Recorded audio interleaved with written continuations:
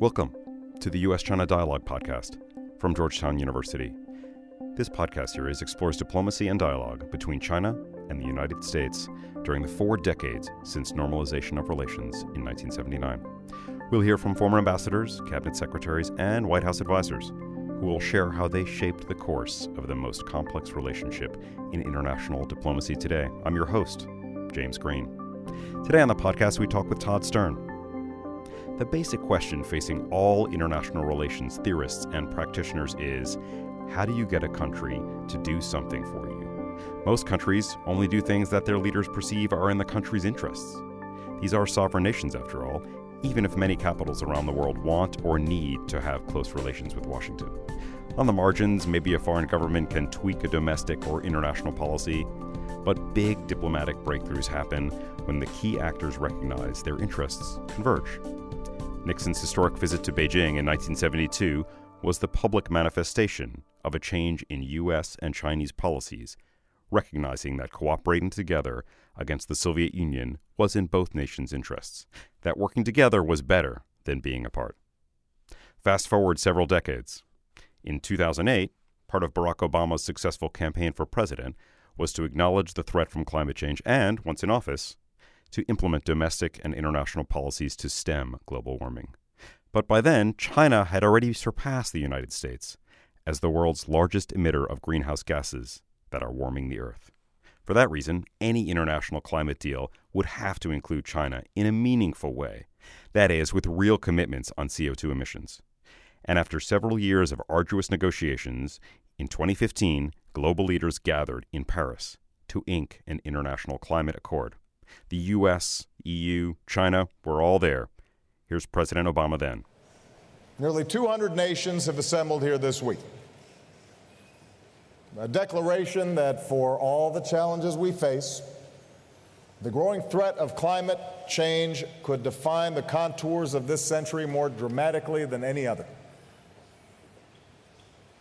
And what should give us hope that this is a turning point? That this is the moment we finally determined we would save our planet. The U.S. Special Envoy for Climate Change during that time was Todd Stern. In our conversation, Stern talks about his pivotal trip to China with Secretary of State Hillary Clinton in early 2009, about how the White House relentlessly pushed progress on climate change at senior levels, and about how his Chinese counterpart, Xie Jianhua, helped shift Chinese climate change policies. Since Deng Xiaoping's market-friendly reform and opening efforts in the 1970s, Chinese officials have largely blamed wealthy countries for the problems of environmental degradation and climate change. This episode, then, is the story of how planning, persistence, and high-level nudging can get a foreign power to do what's in Washington's interest and its own interest. And now, Special Envoy Todd Stern on China and climate change. Todd Stern, thanks so much for joining us. Great to see you here. I wonder if I could just ask, before we get to your time in the State Department and working with the Chinese government, if I could just ask at a personal level, when was the first time that you went to China? Was it while you were with the State Department, or was it before that? Oh, the very first time I went? No. It was late in the Clinton administration.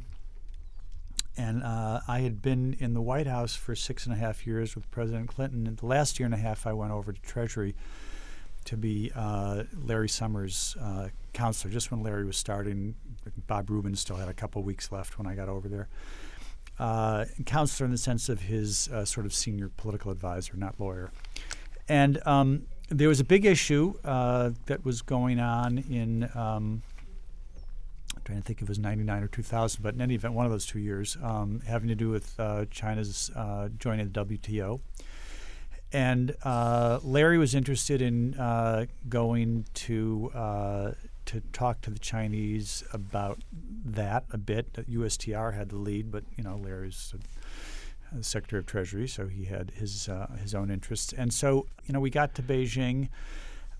I have just the vaguest recollection of what Beijing looked like, which was nothing like what it is now. We were in some hotel. It was not a very swanky. I don't know if they had swanky hotels, and it was not at all swanky then. And we were there for a bit, and then flew on a Chinese military plane to. I couldn't even That's right. told you the place, Langzhou. Langzhou. Mm-hmm. in Gansu province. And met with and Larry met with Zhu Rongji, and we had I remember it was a very interesting ride from the landing place to where Zhu Rongji actually was. It was a fairly long ride, I'd say an hour at least, and past some very primitive houses, past caves, which I don't think were still being used, but so it was an interesting little glimpse into some part of, I guess, what's sort of north central China. That's right, kind of almost northwest China. Northwest, yeah. And so that was the first time, and then we went back. I think we left for the U.S. the next day. I mean, it was basically a one-day trip. It was. Wow, it's fascinating. Yeah, I went out there a week beforehand to set up that meeting, and Zhu Rongji was there, and so the Chinese agreed. After we bombed the Chinese embassy mistakenly in Belgrade, they cut off all contact, if you recall, and that was the meeting that kind of restarted it. Zhu Rongji wanted to talk to Secretary Summers, and so that was the first trip, and it was the only trip I'd had before going there with Secretary Clinton in February of 2000. And what was your impression? I mean, it was a short one, and you were getting ready for meetings and understanding you didn't have a lot of time to wander around. Yeah. Did you have any other impressions, either in terms of climate, level developments, the air quality, those sorts of things? Anything stick out at you? Well, I mean, it was enormously more developed. Again, I don't have even that clear a recollection of what it was like, except that, like, the just the whole skyline was just it didn't exist as I recall back in '99. But so it was huge. It was it was very interesting. It had, and I still sort of think this about Beijing. I'm sure there's other places in China where this is not true, and there's even pockets of Beijing where this is not true. But to my eye, it had absolutely no charm. It was large. It had these huge ring roads. It had these huge buildings. You didn't really. There weren't places, again, maybe in little pockets where you would just sort of wander around little streets and find shops. You had like shopping malls, and it was just the whole style of it was interesting, but not, for somebody whose favorite cities are London and Paris and Rome and Barcelona. I mean, it's just like a very different deal. And the pollution was terrible. And I mean. I was in China every year during my tenure, and I have pictures outside of my hotel where you almost can't see across the street. And this is you're talking about in the Obama administration later on. Yes, in the Obama administration, right?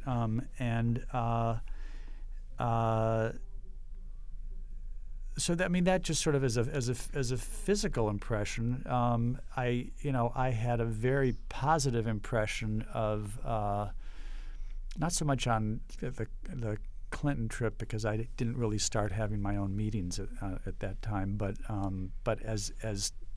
even a bit then, watching the senior leadership who we met with, and then also with my own counterparts, a great deal of kind of intellectual capacity and ability.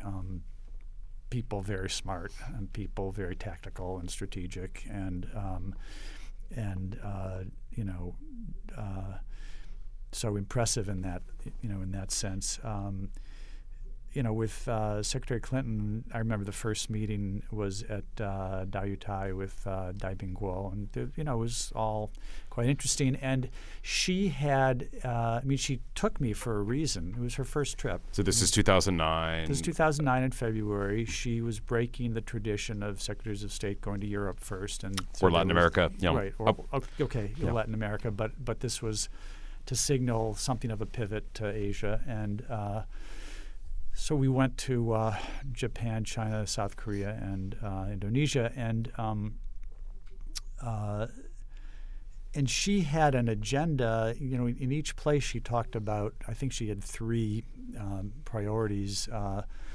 And one of them was climate change. One of them was, particularly with China, was sort of hot spots, North Korea and things like that. But and she, how these things are very.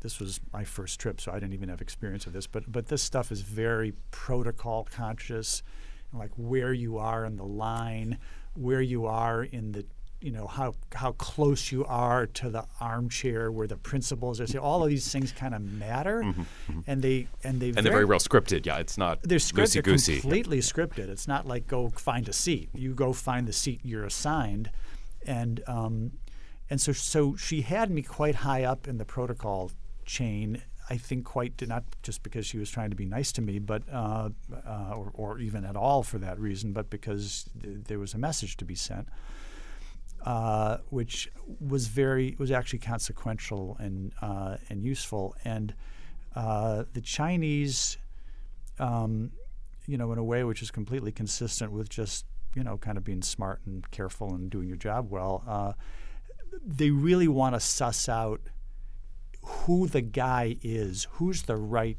guy or woman, who's the right person for them to be dealing with, who's the person with authority. Because titles are titles, and they've been special envoys at the State Department, still are, who are relatively mid-level. I was basically our climate minister, right? That was the position that I had been picked for, and so the Chinese needed to see that. And they were in fact in the early days kind of asking, right, is Stern the right guy? Is he speaking with authority, or is somebody gonna overrule him? Could you just describe? I want to step back a little bit and have you just talk about a strategy that the administration had coming in on what to do about climate change. But since you brought up that first trip, I was working in policy planning at the time, and my transition memo that I wrote was why the new Secretary of State, this is before the election, the new Secretary of State should visit Asia, whoever he or she is, as a first visit for the reasons that you just laid out. Right. That traditionally the Secretary of State has gone to Europe or Latin America, and no one had been to Asia. And so super excited to then have that actually be the decision of the new team and have her go there. So could you just step back and just talk a little bit about how you got to the State Department in that job and what you were asked to do, and maybe even one a little bit further as well. Just talk about what the Obama administration's policy was towards climate change and how you were kind of part of that. Sure. Well, I mean, I got to the, I'd swerved into, I'm a lawyer by training. I was interested in politics. I sort of swerved into politics back in the late 80s in a presidential campaign. And then, stayed active and engaged and worked for my summer vacation in 1992 in Little Rock for Clinton, and worked on his debate prep team and did various transition memos and whatnot in any event. And I had gotten to know John Podesta quite well. And so were you working on, economic or? No, I was a real generalist. And by the way, I had, a generalist on policy, and I did not have any particular background in environmental stuff or climate change ever, until I was tabbed to help during the Clinton administration. But so I got into I got to know John. Clinton won. I went to the White House as John Podesta's deputy. He was the staff secretary, and then I moved up to be the staff secretary when John left after a couple of years. And as I said earlier, I ended up in the last year and a half going to Treasury. I got pulled into climate change. Both John and I, from that staff secretary platform, were sometimes asked to do kind of special assignments outside the four corners of the job, which ranged from anything from dealing with problems like Whitewater or the travel office to dealing with confirmation hearings that were hard or substantive things. So I was asked in '97 to jump in and help on climate change as the administration was preparing for Kyoto. And that's how I got into it. And after Kyoto, they asked me to kind of be the point person in the White House, administration-wide. And I did that for another year. So basically spent a year and a half, almost 2 years doing climate, and then went to Treasury. So I had that climate background.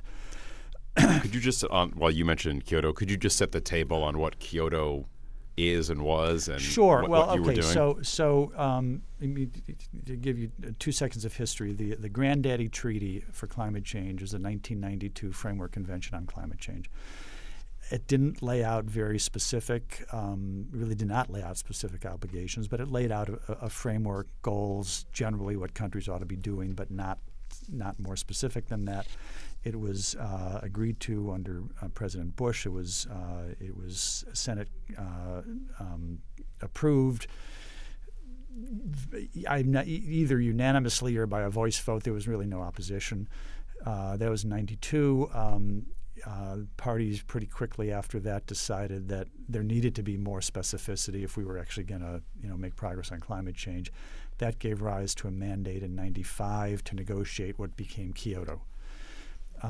Kyoto in '97 was notable for having countries take on specific targets by a specific time period and a whole set of pretty rigorous rules and procedures for reporting and compliance and all sorts of things, but all of that only for developed countries.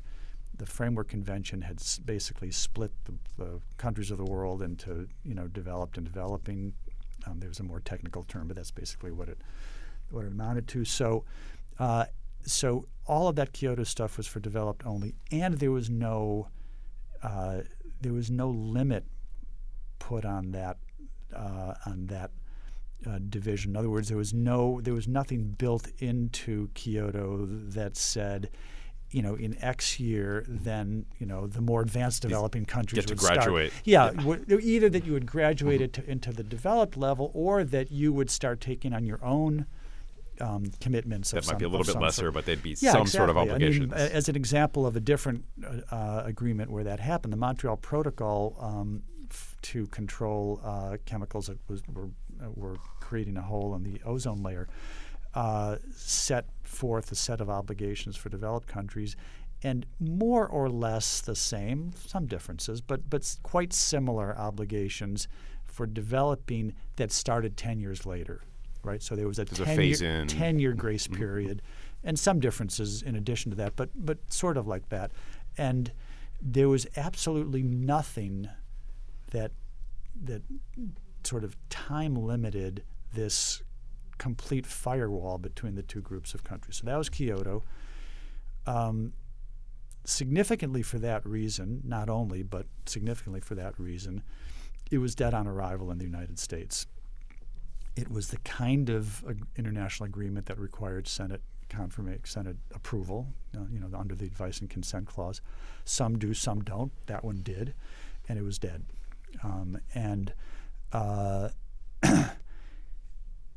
President Bush, George W. Bush, within the first 3 months of his administration, sort of officially withdrew the U.S. from the Kyoto process. So under the Clinton administration, the agreement was reached in '97. It was reached in '97. There were follow-on things that had to be done within the international negotiations to get it finished. And that actually didn't happen for about another 5 years or so. They kept working on that. But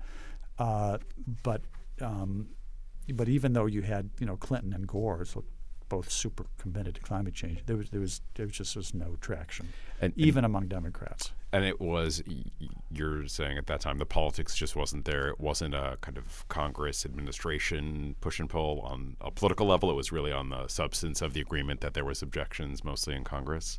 Or was it a mix of kind of politics and policy? No, I would say it was very heavily on politics. Right. I mean, there were two issues. Even if you hadn't had that particular developing country and particular China problem, because China was always like the developing country that caused the most angina in the U.S. Congress. You still had a lot of opposition, like tons of opposition to the whole idea of doing a climate agreement. And there was a famous resolution by Senators Byrd and Hagel that basically said, it was done in the summer of '97, maybe 5-6 months before Kyoto, basically saying thou shalt not enter into a Kyoto agreement that A, would hurt the U.S. economy, which they vociferously argued it would, or B, fail to include all the countries. So we certainly violated B. And there was debate about the economic impacts. But so there was a lot of opposition, and there really was a difference between Democrats and Republicans. Democrats fundamentally supported action on climate, but that. And it, it's quite possible that in fact likely the Democrats would have if you had 67 Democratic votes in the Senate, you might well have been able to get that done, even given that split between developed and developing. But it's also true that was very hard for Democrats to defend. Okay, so thank you. That's very helpful. So then. You were brought in. You had worked on the Obama campaign, or you had worked on Hillary Clinton's campaign. So in the period after the Clinton administration, I joined a law firm. I was a partner in a law firm in Washington, and I was also a fellow. Not at the very beginning, but after a little while, I became a fellow at the Center for American Progress that my old colleague John Podesta had started. And so I wrote a few articles on climate change. I worked on a couple of long reports, for CAP. So I kind of kept my hand in on climate during that period, particularly probably in the 2004 to 8 or so period. And countries, at a certain point after the Kyoto effort finally got finished in the early 2000s, it didn't take too long for countries to figure out that it really wasn't a sustainable platform, because it basically was covering about 25% of emissions. And these are, just stepping back to the very basic science, emissions. These are greenhouse gas emissions, and mostly carbon dioxide, caused mostly by burning fossil fuels. Also cutting down forests and things like that, but overwhelmingly burning fossil fuels to run economies. And so in 2007, countries meet the overarching treaty is UN Framework Convention on Climate Change. That's also the name for the body. So the UN body of all the countries in the UN, 195 countries or so, that deal with climate change, is also called the UNFCCC. It meets at a ministerial level once a year. Basically December or sometimes November, but toward the ends of every year, there is a so-called COP, for Conference of the Parties, and each one has a number. And Kyoto was COP 3. This whole process really started in '95, and so at the COP in 2007 in Bali, it was decided that countries would try to negotiate a new agreement that, in effect, they didn't say it like this, but that's what was going on, that the U.S. would get in and that developing countries would be in for real, not just would have some obligations. Yeah, or would have some expectations, whatever, would be expected and committed to taking action as well.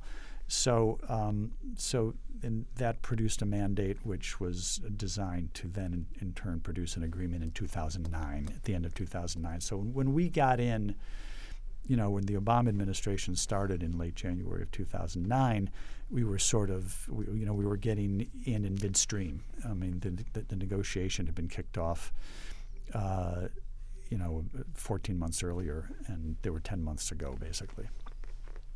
And so then you were brought in, and I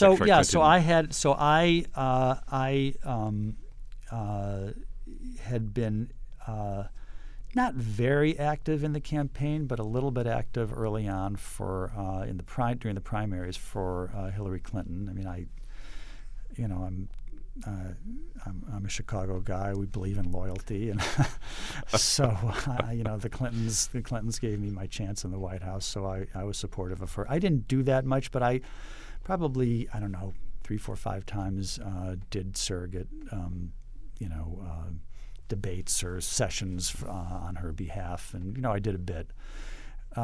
When I always liked Obama, though, I have to say, and when he came out on top, then I was quite supportive of him.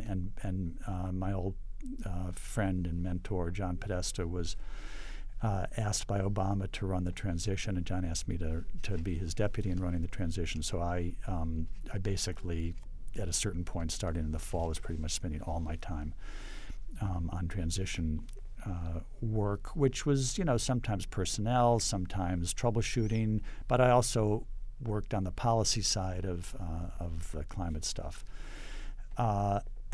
and the various powers that be decided to ask me to be, and I knew her all the way back to '93, so they asked me to be her special envoy. Somewhere along the line, she had decided that she wanted to structure the things that way. So I came in with her at that point. And the idea of creating a special envoy, just to go back to the bureaucratics, was that the person would focus solely on climate change and would give them that specialization? So Secretary Clinton set up, hired a few special envoys, Dick Holbrooke on Afghanistan, Pakistan, Dennis Ross on Iran, there was somebody for North Korea, and Bosworth? Maybe. That was later. Yeah, I'm not sure. I don't remember for sure now. But and I never actually talked to her about this, but the way I read it was that maybe to some extent, so there was one person focusing on it, but I think also to not have that person go through confirmation, because it was very time sensitive, right? We had 10 months to go till the thing that the world thought was going to be a huge, big new treaty. And I didn't think that, but the world thought that. So we really didn't have any time to lose. So, and in different ways, there was no time to lose, on AfPak and, and Iran and so North forth. Korea, so, sure. Yeah, so I think that she picked a few people at, at a quite senior level, at a level certainly as senior as somebody who would be confirmed, but that didn't need to be confirmed. I see. Got it. And so then you went on that first trip to China. From what you recall, I honestly was working policy planning, and I don't recall the messaging at a level other than these are important issues for the incoming administration. Was there any other kind of message that at that moment that you recall was being sent to the Chinese other than climate change is important, or we have specific things? No, I think so. It turned out just by coincidence that my counterpart, Xie Zhenhua, who was at that point the vice chairman of the NDRC, the National Development and Reform Commission, arguably the most powerful agency in China. Former Planning Commission. Yes, the agency that does the 5-year plans and so forth. So big, powerful agency. He was vice chairman, and he had the climate lead. He actually did domestic and international, but he was not. I think he wasn't in the country, but he was not available when I went there with Secretary Clinton. So I didn't really start my own meetings on that trip. She had wanted to do, and I encouraged it, a climate event in China. She spoke, and I introduced her at a sort of efficient power plant. But so no, the time, it was not that much later. Xie came to Washington in the middle of March. And sorry, did you know Xie Zhenhua beforehand from your work? So No. this was your really first interaction when he comes in March. Right. Is your first get to know you? That's right. And so he came as a kind of follow-on to her trip, or he was doing other things? Oh, I think he came to see me. Mm-hmm. Yeah. My guess is he would have come whether she made that trip or not, because I'm sure from his perspective, he needed to meet the new guy, and who was like, what was the U.S. going to be doing now? What was going on with the U.S.? Okay. So that was the time when I started to talk to the Chinese about climate change in any kind of more concrete way, other than this is a big issue. We care about it. The U.S. is committed. Obama's committed. I'm committed. It's going to be a focus of our foreign policy. And like from my point of view, that's all that needed to be done. I mean, that sent a message that the Chinese heard. Mm-hmm. Right. And so then Xie Zhenhua comes here in March. Is there anything you remember from that meeting on how did it go? Was he's a very larger than life person in some ways. Yeah. But how was that first interaction, if you recall? I think it was very good, actually. We got to be very good friends, and I liked him right away. I mean, there was substance in the meeting, but the relationship building part of it was actually more important. I'm pretty sure we had dinner. I am sure. I just don't remember exactly where we went, but we also had a dinner. And he doesn't speak English, really. I mean, maybe a tiny bit, but he always has a translator. And I think he's a real personality. He's not he's not like a gray person. He's very expressive, very he gestures, he smiles, he laughs, he yells. I mean, he does. He's a human. Yeah, I think he's not as big as he presents large, like he's got a kind of big, round, expressive face, and I think he wanted to know early on what we expected and what we expected of China, and so we started that conversation. That didn't go that deep because again I had just gotten there, but I know that I did say to him because it was something. I mean, if you sort of drop back for 1 second, China and the U.S. were historic antagonists on climate change. Right? China's the biggest developing country, the U.S. the biggest developed, and the U.S. more than anybody else, even well before I was there, pushed back against this kind of firewall. Didn't like it very much. Accepted it. And I won't comment on the decision to accept it, but I accepted it back in '95 before my time. But that was the sort of the history of the U.S. and China. And, of course, the U.S. and China kind of forever, and certainly in 2009, and really all the way through the administration, just had a ton of issues that they were conflictual about, right? I mean, there were security issues. There was South China Sea. There's human rights and the Dalai Lama. There was currency manipulation and forced disgorgement of intellectual property, and on and on and on and on. And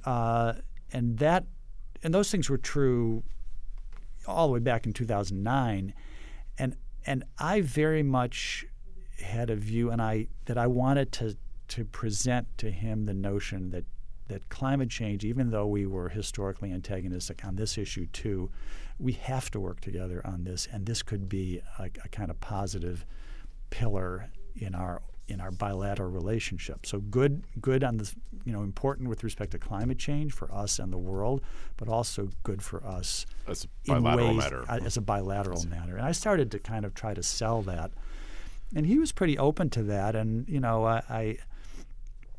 I very much noted if you fast forward almost 7 years to the bilateral meeting between Obama and Xi on the first day of the Paris meeting, President Xi said something not too different from that this is a positive aspect of our relationship. So you've been writing Xi Jinping's talking points, or he had absorbed them? But I think hardly. But I think over time, I think Xi. I don't know if he thought that was a good idea right away, but I mean, we kept kind of working on that. So that's what I remember from the first meeting. Well, so then I wanted to move to you had mentioned that the Copenhagen leaders meeting was coming up, and you guys had 10 months to prepare for it. Right. There was a fair amount of press at that time about this unplanned meeting at the end in which President Obama kind of goes to speak to some of the other leaders of the developing world. Mike Froman had kind of talked about some of that when we spoke with him. Can you talk a little bit about the preparation for you must have been incredibly busy, the preparation for the leaders meeting, and then how China kind of played into that at Copenhagen? So, there's a ton of preparation for Copenhagen all during the year, right? And so there's bilateral meetings. We started sort of took a grouping that the Bush administration had put together sort of toward the end of the Bush administration, which they called the MEM, the Major Economies Meeting, 17 developing majors. We rebranded it a little bit because the Bush administration brand on climate wasn't particularly good, and but I had a belief after my experience back under Clinton that you couldn't have kind of meaningful substantive. You couldn't do substantive business of the sort that you need to do to develop positions just relying on the COPs at the end of the year, which is a kind of a cacophony and a three-ring circus and all of that. A lot of players, a lot of countries. Yeah, and that there really needed to be a smaller grouping that could meet at a high level periodically to be able to, and just quietly, and be able to talk. And I actually wrote an article about this, one of the articles I wrote during the period before Obama got elected, and so then, I'm sure not because of my article, but the Bush administration set something up.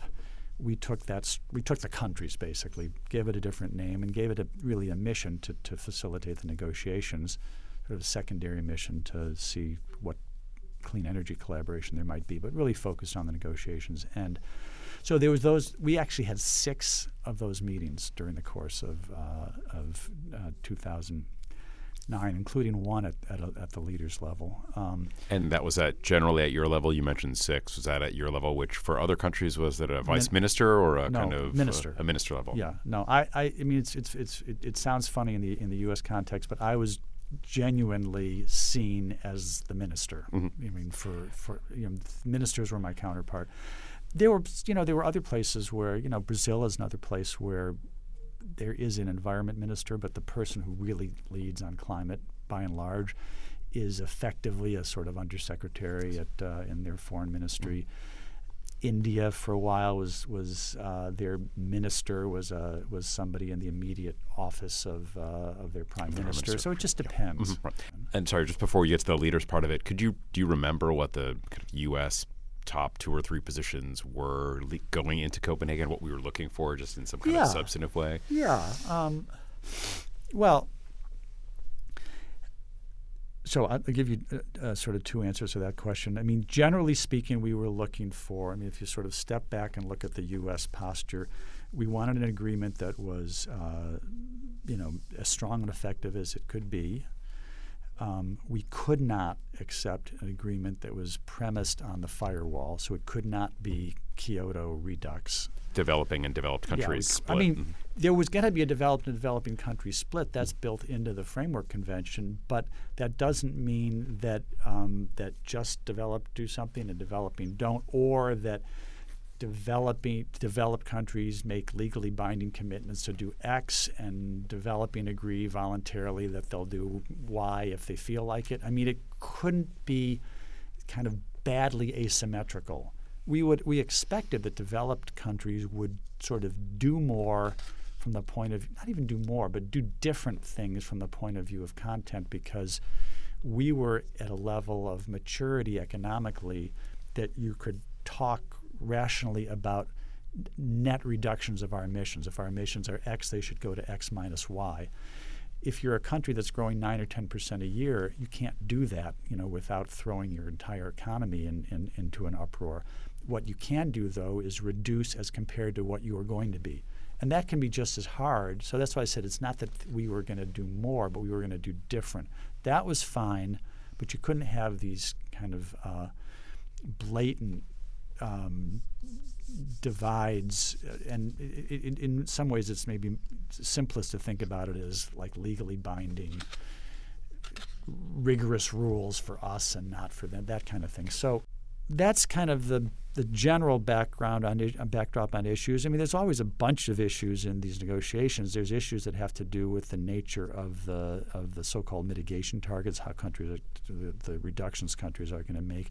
There's issues having to do with transparency, how they're going to report on what they're doing and get reviewed. There's issues having to do with financial support, with something that's called adaptation, which is how poor countries in particular cope with climate change that you can't avoid. So there's a slew of issues. the issues that were of the kind of that were most difficult going into Kyoto all really revolved around the degree to which we and then others with us were trying to pull back from some of that sharp divide that I was telling you about, and that came up in different ways, both in particular with respect to mitigation and the transparency stuff, and so those were still aspects of those things were unresolved all the way up until the very final dramatic meeting. Can you set the table? Can you kind of prepare us for how things were going? Well, and then, sure. then the president arrives? So the Danes had been trying during the course of the fall to work. The Danes had figured out correctly that there wasn't going to be an agreement of the kind people had been anticipating with legally binding commitments. Developing countries wouldn't accept legally binding, and we wouldn't accept if they didn't accept. So the Danes did some things wrong in terms of the actual management of the meeting and certain things, I suppose, in the fall. But the Danes were very, in many respects, very impressive in the strategic way they thought about this in the lead up, and they started to make a pivot, which the Prime Minister Rasmussen kind of unveiled in the fall, where they were talking about we can't get the whole agreement done yet, so let's start with, in essence, an agreement where countries would politically commit rather than legally commit. So make strong, meaningful commitments, but not legally binding commitments as a start, because it's too serious to we can't wait. Let's get started, kind of thing. But that's really what was going on. So aspirational goals at a political level. I think they would say more than aspirational, but real goals, but just not legally binding. Yeah, and that was because, and they figured out that there was no way to get us to do legally binding unless you were going to get China and the others to do it, and they couldn't get them to do it, and so you had that conundrum, and they didn't want to get locked out of anything. So let's agree on mitigation commitments. Let's agree on transparency. Let's agree on finance. Let's agree on all these things. It's just going to be in a kind of political commitment document rather than a legally binding document.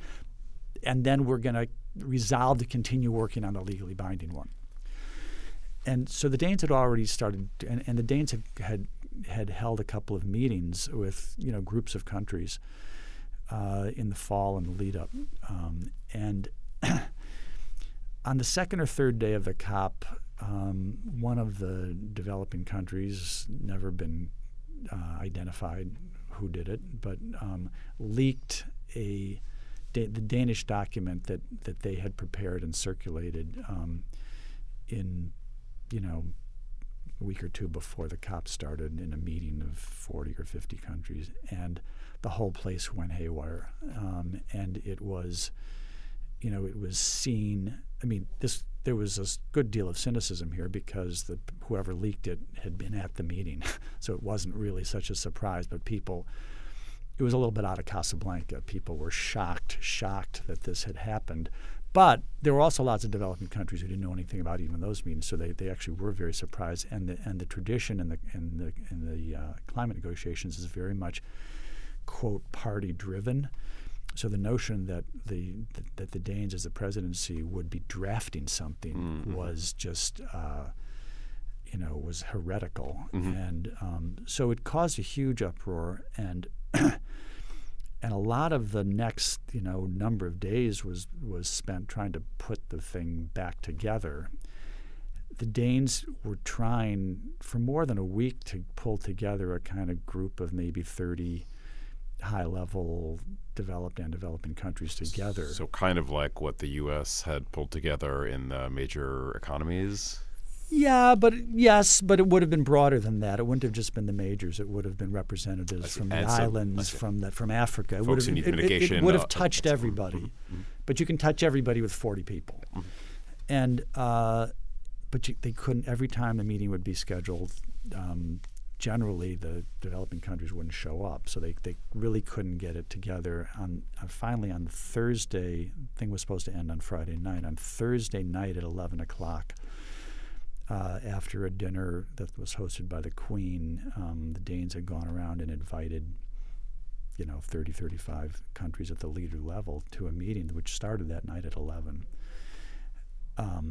as a kind of last-ditch effort to salvage something, because it looked like there would be literally nothing. I mean, it looked like there would be nothing.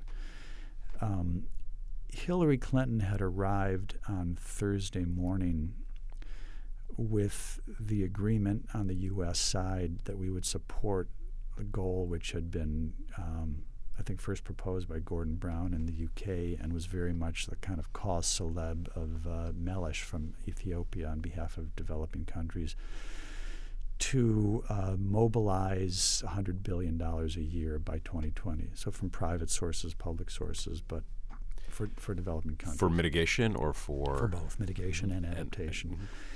And she announced that at the press conference on Thursday morning when she arrived. And that started to breathe life into what seemed like a fairly moribund process at that point, because then, this idea was around, but the U.S. hadn't been supporting it. And, Mike Froman and I had been discussing it and, working on this on that point for a while, but it got to the stage that the U.S. was ready to say yes. So the thing was breathing a little bit more on Thursday, but then Thursday night the meeting starts. It goes basically all night. The leaders get let out by the Danes at maybe 3 in the morning or so, with the instruction to be back at 8. And those of us who weren't leaders stayed most of the night. Stayed in the center all night, but stayed working most of the night. And the meeting resumed around 8 or so. Obama arrived probably 9, 10, and then this meeting in this conference room this room in the center went on for quite a while. It sort of stalled out at some point in the afternoon. The president he had met with Wen Jiabao earlier, but he wanted to meet with the Chinese again. The Chinese and the Indians, I think, were the only ones who did not send leaders. At least the only ones who didn't send leaders when there were leaders there to be sent. I think just about everybody else, it was literally the president or the prime minister. India sent their minister, and the Chinese sent a bureaucrat. This is the meeting that you're saying. This is in the meeting in the center, and so the president was getting. I mean, I think everybody was getting pretty impatient, and the president really wanted to get back together with the Chinese, and they were having a lot of trouble finding them. We thought we had heard that the Indian leader Singh might have even left, Copenhagen altogether. I don't know who heard or how it happened, but somebody heard that there was a meeting going on when Jiabao was at such and such a conference room in a different part of the center. So the president, Hillary Clinton, me, and Froman, and 5 or 6 other people all start moving over there, and we get there completely unannounced. There's a million press, cameras, everything. The meeting is leaders from China, India, South Africa, and Brazil, which had formed a little mini bloc called the BASIC countries. And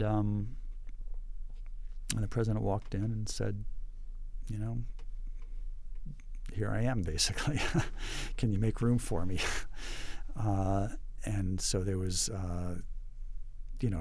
much shock and bustling around to rearrange the seats. And then, then began a meeting that went for 45 minutes or an hour, which focused on 2 things really. One was to get language that would provide for some form of international review of the reporting done by developing countries on what they were doing on their inventories of emissions and that kind of thing, as opposed to developing countries self-reporting full stop. Mm-hmm. And that's the only and China had never agreed. Many of developing countries were fine with that, but most importantly, China had never agreed to that. And secondarily, that the commitments that countries make had to be quote internationalized. I mean, I say quote, that's a word that we came up with during the MEF meeting, but not simply that you would put out a press release saying we're doing X, but that you're part of an international system, that you're submitting your proposal to the UNFCCC. Chinese had not agreed to either of those things, and by the end of the meeting, they agreed to both of those things. There was lots of back and forth on the words that would be used to express what was going to happen for transparency, and it ended up being that there would be international consultations and analysis of what the of a country's own report, and that was the thing that broke the deadlock on the Copenhagen Accord, although there was still some more. So in this case, the personal intervention of the president having kind of face-to-face with the Chinese premier was the kind of breakthrough absolutely. Part. And he was there. Hillary Clinton was right next to him, and Froman and I were standing right behind them, or sometimes off in the corner trying to find words. Scribbling down with the Chinese, right. But that was the thing which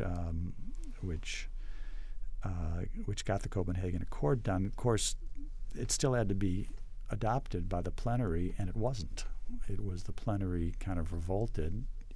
Again, remember, this is it's not formally, but it's essentially a consensus process. So even though you have 195 countries, you can't really have anybody, or at least not many bodies, disagree. And you had enough that it wasn't adopted, but at the end of the day, after much back and forth and wrangling and maneuvering, it was taken note of, which kept it alive. And that was actually very important. Fascinating introduction to that vignette. Could I move forward a couple more years to 2014? China is hosting APEC, and there was a bilateral meeting between President Obama and then President Xi, and there were 4 different areas of agreement, and one of them was on climate. Could you talk a little bit about the run-up and how you used their kind of host year of APEC to push these issues? Well, sure. I mean, the way this started is that we'd had quite a good year with China in 2013. Secretary Kerry had come on in the beginning of that year. He had wanted to kind of intensify.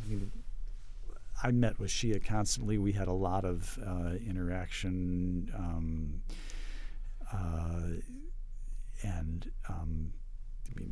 he took me to his hometown. I took him to my hometown. Took him to a baseball game. Had him over for dinner to our house in Washington. I mean, we interacted a lot. Cubbies, or did you go to the Nationals? Cubs, of course. Chicago guy. But Secretary Kerry, to his credit, wanted to kind of pick it up, and we ended up under kind of his leadership, starting a U.S.-China climate change working group to collaborate sort of on specific area, like clean energy type areas. Always with kind of the SNED, the Strategic and Economic Dialogue, which was usually June, July, as the action forcing event each year to announce, here's some new things we've agreed to. That became quite useful. The other thing that happened in 2013 is that President Obama and President Xi had their first meeting in Sunnylands, and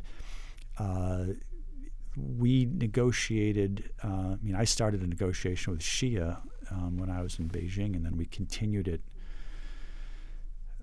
for a couple of weeks by phone in the lead up to Sunnylands to negotiate something, a short agreement on controlling an important industrial gas called HFCs, hydrofluorocarbons, and using the mechanism of the Montreal Protocol to control those gases, which made sense because HFCs were a substance, a non-ozone depleting substance, devised as a substitute for an ozone depleting substances. It used in things like air conditioners. People originally didn't realize that HFCs were a really bad climate change agent, but they were. So we negotiated, and that turned out to be the single biggest deliverable of the Sunnylands meeting, and then there was still a follow-up short agreement between the two of them in September on the margins of the G20. So there had been a lot of positive stuff going on, and Secretary Kerry called me up to his office in January of 2014 and basically said, "Okay, what are we going to do next?" Right, like that was good. Thanks for your work. Yeah. What's next? Now what? So I said, "Okay, let me think about that." We got together with my team. And we kicked around a bunch of ideas, and somebody on my team said, why don't we try to have the two countries jointly announce their targets for Paris when the two leaders are going to be getting together in November for APEC. And Paris is taking place the subsequent the following year. Yeah, and I was initially a little skeptical that the Chinese would. I liked the idea. I was skeptical that they would want to do that because they just wasn't sure they'd want to walk down the aisle with the U.S. when they have a lot of their own developing country G77 equities. But I did think it was interesting, and I thought they might think about it in a kind of broader context that would appeal. So Kerry, I accompanied Kerry to China to start talking about this in February. We talked to the White House, obviously, before we went. And John Podesta's, again, my old mentor, was at the White House at that point to work on climate. The president had given a big climate change speech at Georgetown in June or July of 2013, laying out a climate action plan. And John was brought in to kind of drive that interagency. Anyway, I went with Kerry. I first broached this with Xia, and then Kerry raised it with, Xi Jinping and all the leadership, the foreign minister and others that he met with.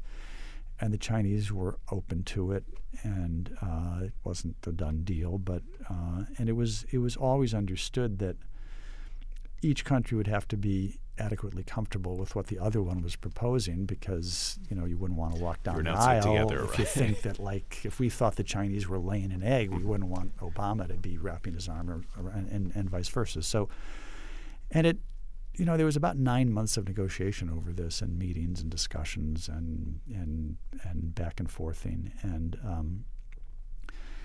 we managed to keep it quiet.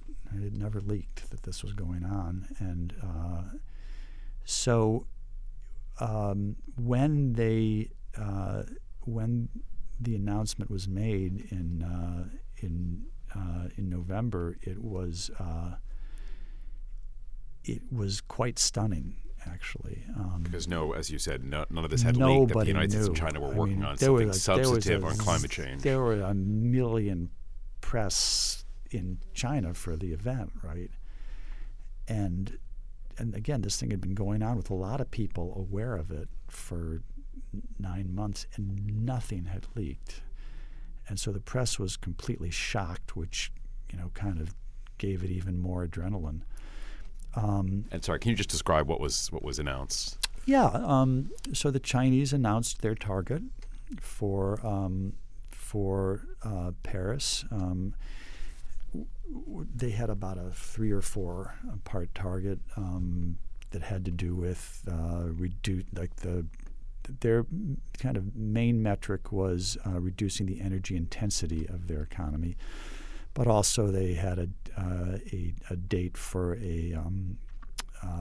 for when their emissions were going to peak and then start to come down. They had a target for the amount of non-fossil energy, the percentage of non-fossil energy in their mix, and so forth.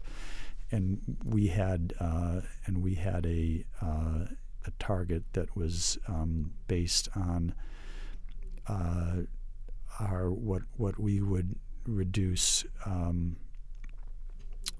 against a 2005 baseline by 2025. So our target was 26 to 28% below 2005 by 2025, which was quite a stretchy target for us. That level of U.S. emissions, is that right? Level of U.S. emissions, and that was there was a tremendous amount of technical work to see what looked feasible, and then there was a lot of sort of political debate and work about, given that this is what looks feasible, where should we be, and should we be even a little above that, and et cetera. So that was a piece of it, and then there was accompanying kind of text that where the two presidents talked about being committed to getting the agreement in Paris done and being committed to working together to work out any obstacles to that happening. You know, we worked hard on it. Paris went all the way at some level, 2 days before it was over. We were still, wrestling with them. But I think we knew and they knew, we both knew that we had to get this done. That was really serious. And so I guess just stepping way, way back and looking at all this time that you spent with the Chinese and with all these other countries on climate, are there lessons to be learned on kind of what works in negotiating with Chinese counterparts or with the Chinese government, or what doesn't? Well, it's a good question. I mean, I think that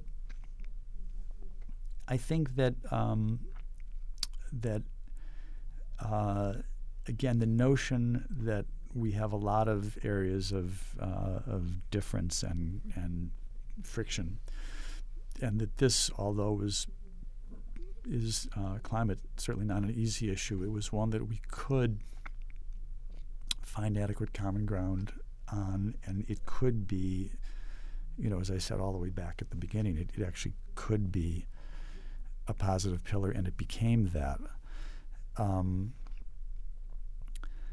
I think that we were, I think both Shia and I all the way through were mindful of really trying, which, you don't just ask the question and get the answer. You've got to really drill till you see that you're really hitting bedrock to understand what the other guy's red line really is. And we just can't, the Chinese are not going to go there, or the Americans are not going to go there. So what do we do to work within those parameters? And you spend a lot of, it's sort of a talking game. You spend a lot, that's what diplomacy is. You spend a lot of time kind of trying to understand those things. I think it was enormously important that there was engagement at the very top levels of our government, from both the president and the Secretary of State and others. The Secretary of Energy had his own role, and EPA was important. They could see that this was an issue of that kind of high priority for us. The